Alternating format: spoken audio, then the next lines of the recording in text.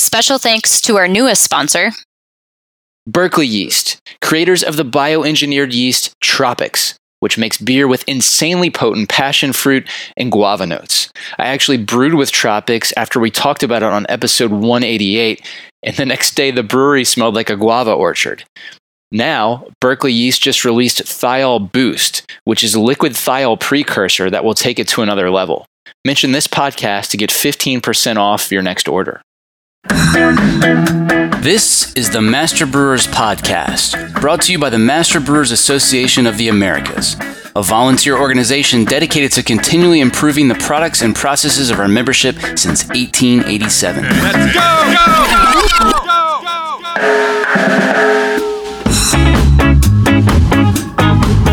Master Brewers brings you interviews with the industry's best and brightest in brewing science, technology, and operations.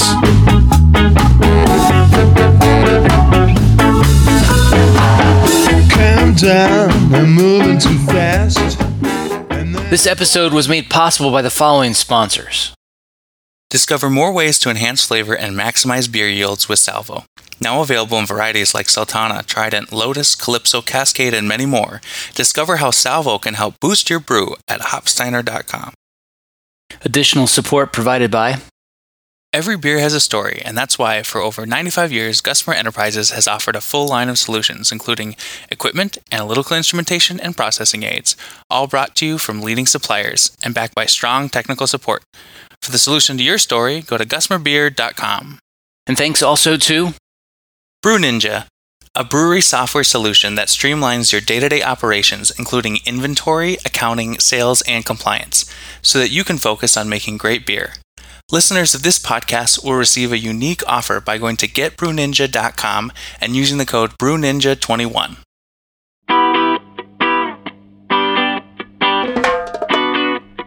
What are the causes of fermentation slowing down after dry hops have been introduced? So on an industrial scale, we see this over and over. When we dry hop, there's an introduction of free amino nitrogen, as well as some other nitrogen components. This week on the show, a different perspective on dry hop creep. Hi, my name is Paul Klupp. I'm the quality manager at Great Central Brewing Company in Chicago, Illinois. You hypothesize that there might be more to the hop creep story than what's been reported thus far. Take us back to when this idea first formed. We probably started on this project, and we were actually looking at something else. We were interested in dry hopping, but I was looking at it. I wanted to see about petite mutants, and I was kind of doing a study on that when I ran across the free amino nitrogen. When I saw that free amino nitrogen increased after dry hopping. Later on, I found that extremely interesting because I had never come across that before. Most of the papers and the books you see things on free amino nitrogen coming from malt. So I thought it was really interesting about hops. And then that I did a little bit further investigation, and then that's when I saw the paper come out from UC Davis, probably in June of last year. And I was like, oh wow, someone else has found the same thing that I found out. So it was kind of interesting to see that someone else had published something that I was currently working on. So that's where it went about, or it came about. I did look at a lot of the different research coming out, and I guess intuitively there was something that was always sort of missing to me. I was wondering, how does the yeast really, kind of play into it, and what's what's affecting the yeast. So that's the background. That's how that's how I got into it, or started to do the investigation. Plus, we needed to look at it on an industrial scale as well too.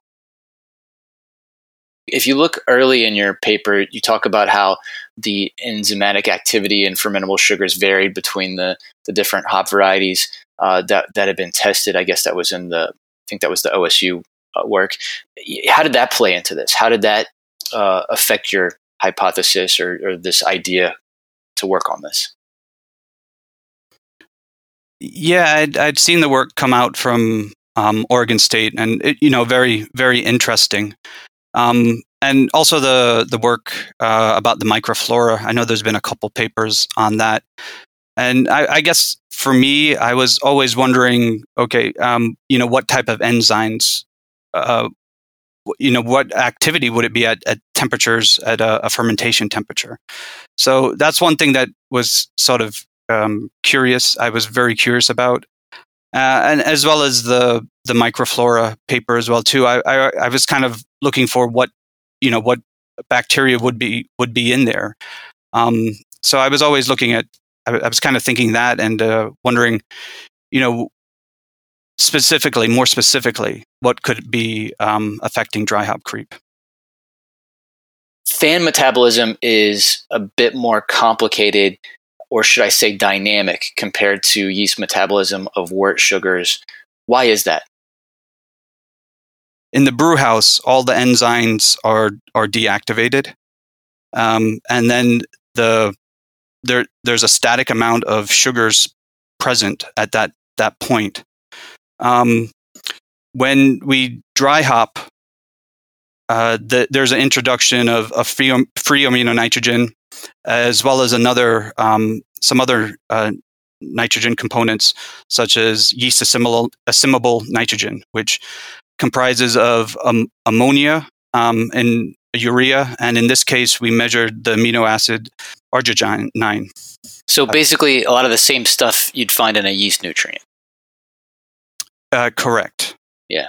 So these are that helps promote the fermentation at the beginning of the fermentation.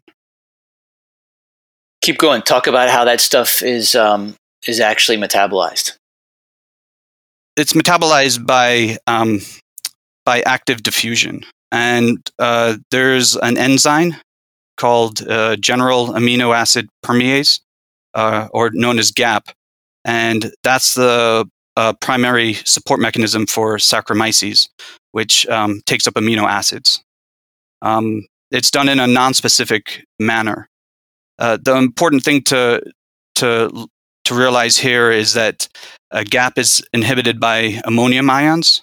And we do see once hops are added, we see an increase in ammonia ions after dry hopping. So GAP is inhibited by ammonia ions. And later on in the fermentation, as the ammonia ions are reduced, the amino acid transport is strongly inhibited by ethanol.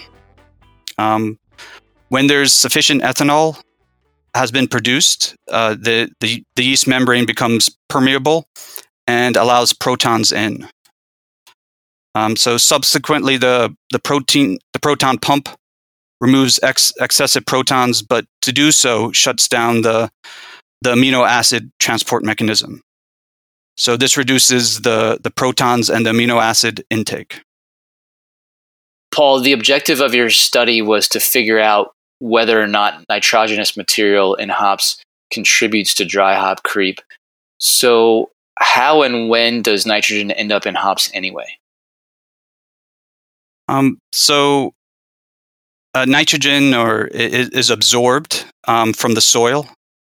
It can be it comes in basically from the fertilizer in the form of ammonium nitrate or potassium nitrate. It's very at the beginning of the harvest. It's slow to take up, but by the end of June, July of the harvest, it increases. Most of the nitrogen is stored in the leaves prior to dry matter production, and then it is transferred to cones. Paul, going back to your objective, what were the areas you needed to explore to answer the question, does nitrogen in hops contribute to dry hop creep? The two areas of interest were what are the causes of fermentation slowing down after dry hops have been introduced? So on an industrial scale, we see this over and over. especially with single dry hopped beers, that we see that the fermentation slow down after the dry hops have been introduced. In some cases, we think that the gravity is stabilized, and then after 3 or 4 days, we see another decrease. So that was kind of interesting. I was wondering what was causing that. And then the second one is the subsequent over attenuation of fermentations. So in a lab, we do a lot of forced fermentations, and we compare the forced fermentation result with the final AE or the final gravity. And we had been seeing that the forced fermentations were consistently higher than the final gravity. So we were wondering what was causing that the beer to over attenuate. Okay, walk us through the experiment. How did you set up all of this, and what did you test? So the first thing was to test just hops in water, just to see if we could actually measure FAN and YAN, and that was actually surprisingly pretty easy to do. It came out really good. We got a good R² on that, so we knew that we could actually measure FAN and YAN, and that actually proved that they're directly coming from hops. We also looked at the forced fermentations as well too, so that gave us an idea of what we should expect at what the ending gravity should be. And then we ran fermentations on an industrial scale at different hop dosage rates, at 4 different hop dosage rates. And in the paper, we actually included one that was double dry hopped, which behaves a little bit differently than a single dry hopped, which I thought was interesting. Just give us some perspective. What were those dose rates roughly? We did 5 grams, 5 grams, 5.4, 12.4, and 13.9 grams per liter. Do you know off the top of your head what that looks like in pounds per barrel? Because that's how most brewers are going to think. So 5 is about 1 pound, between 1 and 1.5 pounds per barrel. And then 12.4 and 13.9, we're looking at between 3 pounds and 4.5 pounds. Per barrel. Okay, awesome. Keep going. So during the fermentations, we just wanted to kind of see what was happening. So we just did standard testing. We did yeast cell counts. We did AE and alcohol, pH, VDKs as well too, just to see if there was any differences. We also did the enzymatic tests. So we did free amino nitrogen and YAN. And the other one that is pretty important too is we did proteases to see what was happening to the yeast, or how much proteases the yeast was producing during the fermentation. And we also did foam collapse because one of the things that we did notice is that dry hop beer tends to have lower foam collapse rates compared to non-dry hop beer. What happened as you increased the dry hop rate? Did more hops give you more FAN? Yep. As we increased it, we got definitely the FAN and the YAN levels increased in the fermentations. Typical amounts that we saw were about between 40 and 70 milligrams per liter of FAN. That's the additional beyond what you would have in a control? Yeah. So. Yeah. Okay.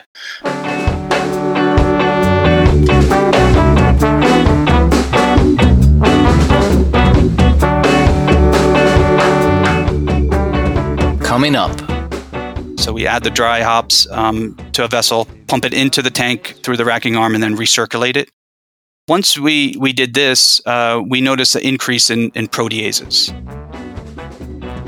I'm John Bryce, and you're listening to the Master Brewers Podcast from the Master Brewers Association of the Americas.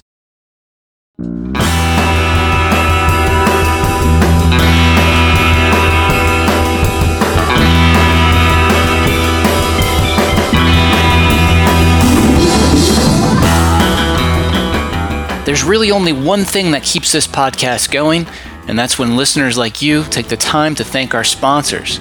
The next time you talk to a rep from one of these companies, be sure to thank them for their generous support. Sponsored by BSG, exclusive distributors of Rahr Malting Company, producers of quality malt since 1847. Is your Pilsner looking flat? Wishing you could show off a mousse-like foam stand, or looking to boost mouthfeel in a hazy? Then look no further, because Rahr Dextrin Malt is here to improve your beer. Bringing better body, improved haze formation, and stable foam, it's practically magic. Visit bsgcraftbrewing.com to learn how. Get to know Proximity Malt. We malt superior, European-style, low-protein varieties grown close to home in Delaware and Colorado. Domestically grown, precisely malted to style. With our team of seasoned experts and 2 brand new malt houses, try what's really new in malt. Check us out at www.proximitymalt.com. Positively impact your process, product, and profitability with actionable insights from BrewIQ, the industry-leading real-time fermentation monitoring solution. Visit www.precisionfermentation.com/MBAA to start saving time and money today. Shout out to Continental, a global supplier of brewery hoses. Their Extreme Flex beverage transfer hose features pretzel-like flexibility for those tight bend connections. Raise a glass to its easy, clean cover with a finish almost as smooth as your beer. Click the link in the show notes to find a distributor near you. I really hope you listen to what I'm about to say, because I'm spending my own money to say it. Most listeners think this podcast is my full-time job, but I actually spend most of my waking hours improving the Lupulin Exchange, which I launched in 2014. I hope that, like this show, the Exchange has been helpful to you. Would you do me a favor? Buy your next box of hops on the Lupulin Exchange and let me know how I can make the experience even better. I answer every support ticket personally, and I'd love to hear from you. And here's what's coming up on the Master Brewers calendar. Don't miss the Small Business Big Impact Master Brewers webinar, March 14th. District Rocky Mountain meets March 15th at Upslope Brewing in Boulder. District Milwaukee meets at Two Doors Down Brewing, March 16th. The multi-district event known as the Eastern Technical Conference is back, March 24th and 25th at the Atlantic Sands Hotel and Conference Center in Rehoboth Beach, Delaware. District Texas meets the same weekend, March 24th through the 26th, at the Holiday Inn in Richardson. District Eastern Canada meets in Montreal, March 29th. District Rocky Mountain is accepting applications for the newly formed Hoppy Grandma Scholarship until March 31st. The Hoppy Grandma Scholarship honors Carmen Duran by assisting brewers with the tuition of brewing courses to help advance their careers. Details can be found in the scholarship section of the District Rocky Mountain page on the Master Brewers website. District St. Louis is holding a yeast symposium April 20th. District Northwest meets in beautiful Hood River April 21st and 22nd. The Master Brewers Brewery Maintenance Systems course begins June 9th. The world-famous Master Brewers Brewing and Malting Science course begins September 29th. The 2023 Master Brewers Conference will be October 6th through the 8th in Seattle, Washington. Check out the full calendar of events at mbaa.com for more details or to find a district meeting near you. Haven't joined Master Brewers? Now's the time. Just for listening to the Master Brewers podcast, become a member for $123 for the year. Head over to mbaa.com and use code BEER2023 when you join.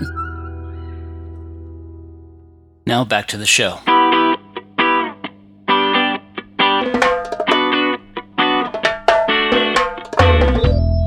Talk about the relationship between FAN and VDKs.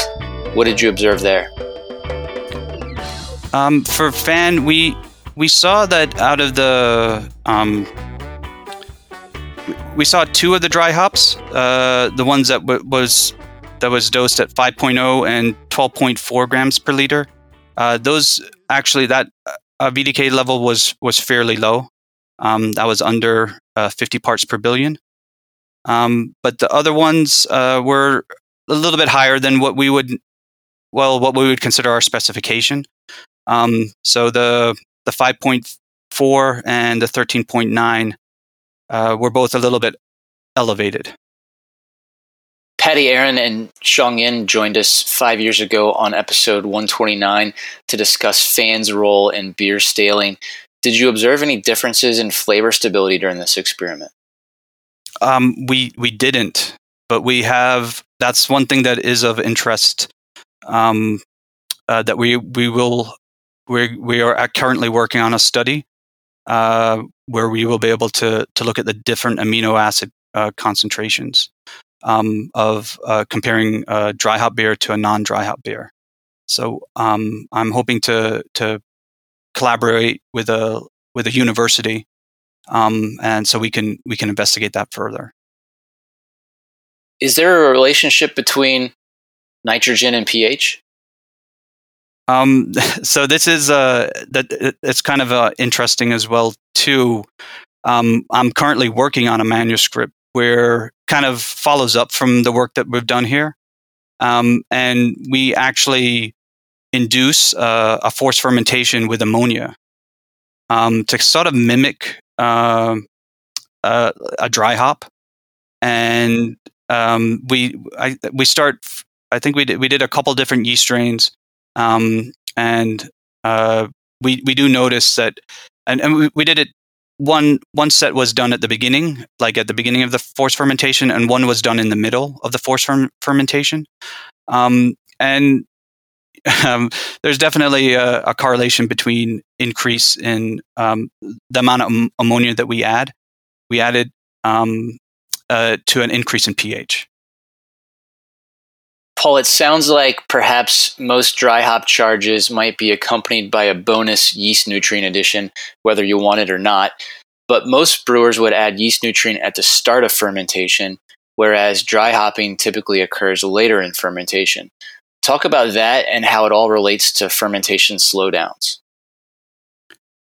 So it's it kind of goes back to GAP.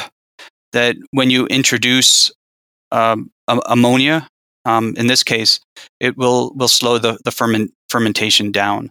I guess the best example I can use, if I can use an example, is if people have ever brewed a hard seltzer, it's nearly identical to that. That a hard seltzer, you always add some sugar, and then you would add some yeast nutrient at the beginning, and if you've ever added it towards the end or towards the middle, then you'll notice that the fermentation will slow down.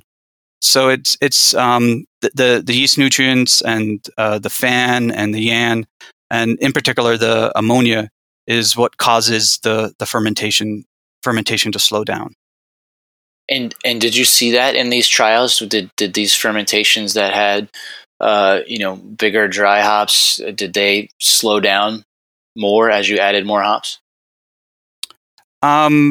They would. I would say that they probably. I don't think it was necessarily a function of how much we added, but it was definitely noticeable after we added that was slowly going. The fermentation was slowly, kind of creeping along. The one thing that was to note, which was really interesting, is that when we did the double dry hopped, we added the first hop addition at 24 hours, and we didn't see the slowdown at that one. That one just kind of progressed. So that kind of indicates that adding it at the beginning of the fermentation was okay, but when you add it towards end, like say 144 hours, once the gravity is pretty much near terminal, then you definitely see a decrease. All right. What do you want to say about yeast stress and dry hopping? Well, this was, for me, particularly interesting. And to note that the way that we dry hop may be different from how other people dry hop. We do a recirculation through a pump, so we add the dry hops to a vessel, and then we basically pump it into the tank through the racking arm and then recirculate it. And once we did this, we noticed an increase in proteases, and we saw that increase as well too. And so one of the things that specifically proteinase A does is it hydrolyzes hydrophobic polypeptides. And hydrophobic polypeptides are the backbone of foam. And that kind of correlated with what we saw, where we saw a decrease in foam stability. So it's an area that we are investigating currently with one of the other studies that we're doing, where we're actually measuring hydrophobic polypeptides and seeing an increase in proteases and a decrease in hydrophobic polypeptides, which results in a poor foam stability. And it sounds like you're fairly convinced, or at least hypothesized that that most of that stress is coming from the pumping and the shear force in that situation, or are you speculating that the stresses might be more complicated than that, and might have to do with other factors? From the current data that I've seen, I think it definitely correlates to how we dry hop, how our facility in particular dry hops. Proteases will increase due to stress, no matter what.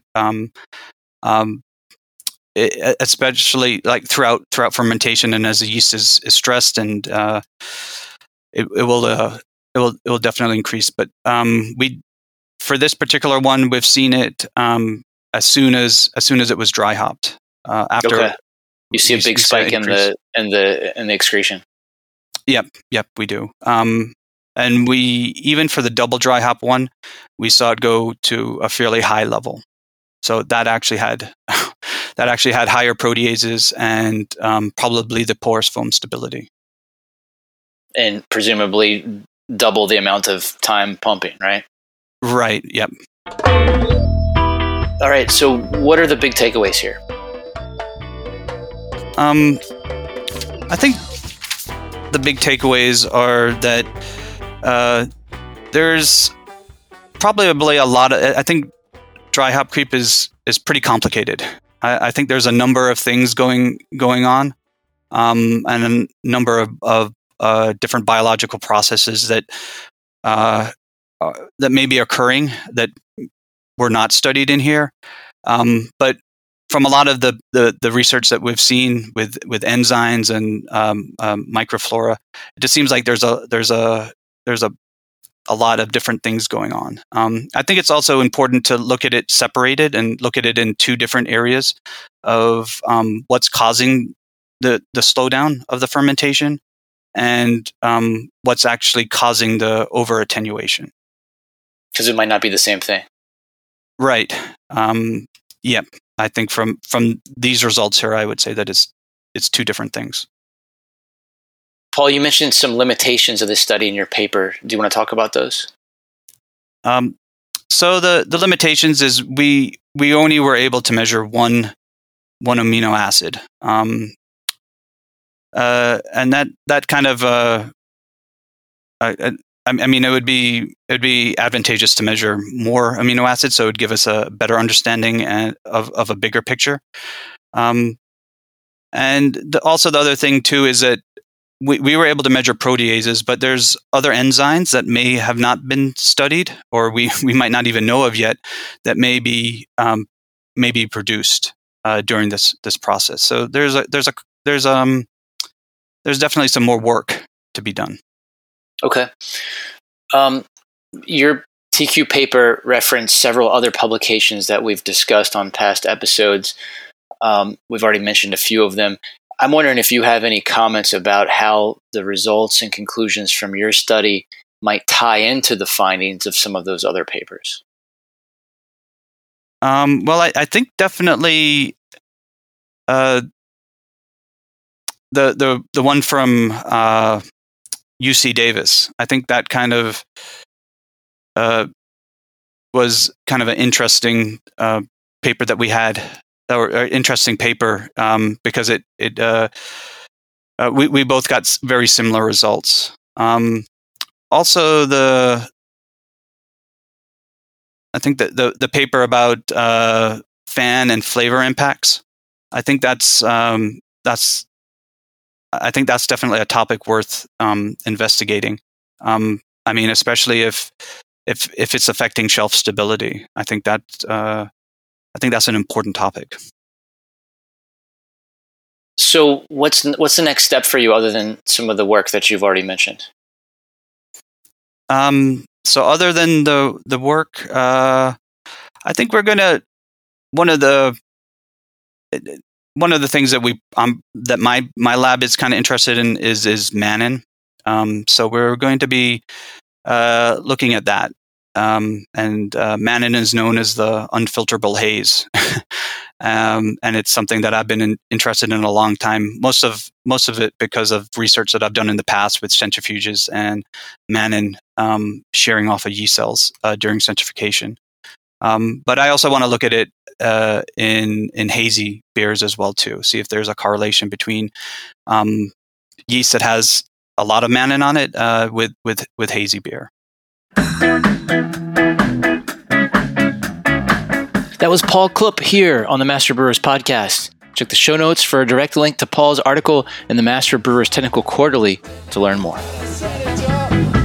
My fist full of courage. Are you enjoying the Master Brewers Podcast? Let me tell you about a simple way you can help us keep making more. Take a minute to thank our sponsors. There's no way we could produce this show without generous support from sponsors like Hopsteiner, Brew Ninja, Proximity Malt, BSG, Gussamer, and Precision Fermentation. So please, let them know you heard their message on the Master Brewers Podcast and that you appreciate their support.